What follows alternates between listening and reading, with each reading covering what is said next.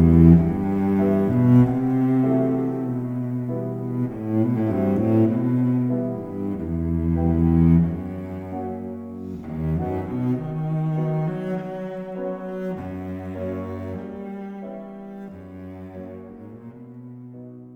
Hamlet Podcast, Episode 60.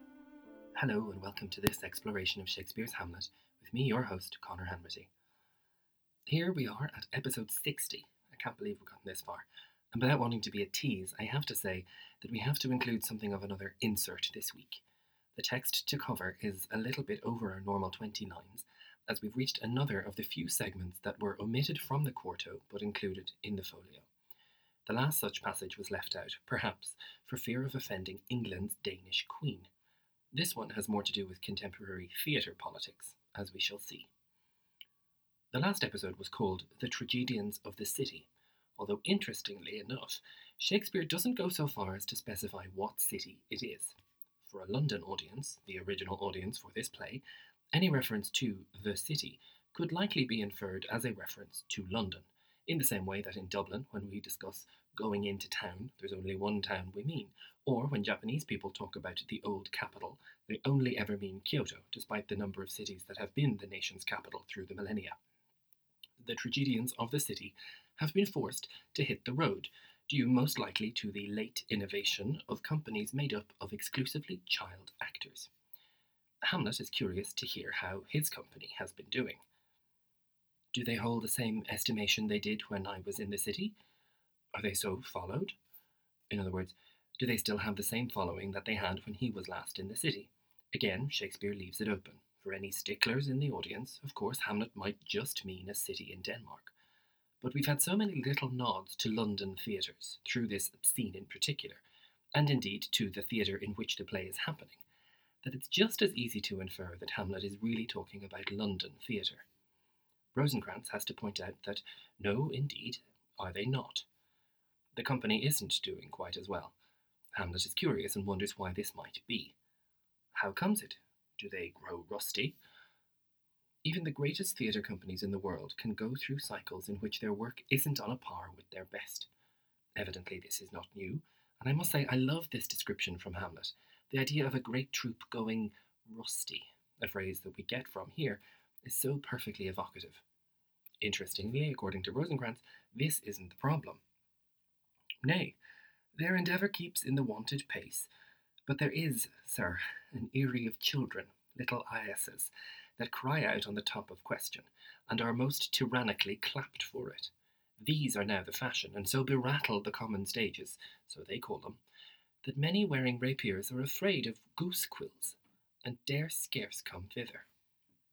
No, he says, their work is just as good as ever, literally maintaining their usual rhythm or wonted pace. But the trouble is, there is a nest of children who are making more noise than anyone else and are tyrannically clapped for it. It's very interesting that Shakespeare suggests that these young actors are like young birds of prey. His image is of that of the Eyrie, an eagle's nest, and he calls those inside it little eyases, literally young hawks. Remember hawks. We will meet this word soon enough. There's a whole lot woven into the next line, so we'll unpack it bit by bit. These young performers are now the fashion, and they make such a point of berattling or insulting the common stages that many young men, the kind of gents who wear rapiers, are afraid of the sharpened quills of the playwrights and scarce come near the theatre. Did you get all that? The boy players were very fashionable, but they played in the smaller indoor theatres. These were typically more expensive than the outdoor theatres like the Globe, and the latter were disparagingly called the common stages. Rosencrantz is smart enough to distance himself from this. He insists that it's the boy players that use the term common stages, not least because the actor saying this line was standing on one of them. And because the playwrights used their goose quills to make such mockery of the rapier-wielding young men for attending the common stages, the theatre troupe that is about to visit Hamlet is now suffering because the men are staying away. Here's the full text again, so you can hear it with all of this in mind. But there is, sir, an Eyrie of children, little eyases, that cry out on the top of question, and are most tyrannically clapped for it. These are now the fashion, and so berattle the common stages, so they call them, that many wearing rapiers are afraid of goose quills and dare scarce come thither. Hamlet is fascinated at this. What, are they children? Who maintains them? How are they escorted? Will they pursue the quality no longer than they can sing? Will they not say afterwards, if they should grow themselves to common players, as it is most like if their means are no better, their writers do them wrong to make them exclaim against their own succession? Interestingly, Hamlet's first question is for the children's welfare. Who provides for them? Who looks after them? He then wonders if there's a career for them after their voices break. The tradition was that boy players, who most often played female roles because their treble voices were of a higher pitch, had to stop once their voices broke. So Hamlet wonders what these boy players will do once this happens. Will they pursue the quality, continuing in the profession? Then Shakespeare asks a very valid question. If they do try to become adult actors and therefore try to join an adult company, will they not be somewhat compromised by having had so many negative things to say against the common stages? Right now, I should point out that Richard Burbage, the actor who first played Hamlet, was the de facto landlord of the theatre at Blackfriars, where one of the most successful companies of boy players had their home. As head of the Lord Chamberlain's men and their landlord, isn't it rather fun to imagine a little spin in these lines as he performed them? It's almost like a veiled threat. Whatever will these chirping little hawks do when they are looking for work as adult actors and their playwrights have spent so long putting insulting words in their mouths? As well as this potentially ironic passage, I must mention another whole situation that was unfolding in London at the same time. This was the so-called War of the Theatres, a skirmish of wits between Ben Jonson, who would have been the greatest playwright of the day had there not been a Shakespeare, and his rivals Thomas Dekker, John Marston, and Thomas Middleton. Thanks to the Bishop's ban of 1599, satire was prohibited in any printed prose or verse. It was not, however, prohibited on stage, and a whole sequence of plays seems to have developed in which these men, listed above, took potshots at each other through drama. Some were performed by adult companies, some by children. The arguments of the plays presumably echo the situation Rosencrantz has just described. Shakespeare seems to have managed to avoid the fray, but the next lines that come in our play do seem to be a comment on the whole situation. Rosencrantz continues, "Faith, there has been much to do on both sides, and the nation holds it no sin to tar them to controversy. There was, for a while, no money bid for argument unless the poet and the player went to cuffs in the question." He says, "There's been a whole lot of carrying on from both sides, and the nation has no problem inciting to them this controversy or argument. Warring playwrights, after all, rather entertaining."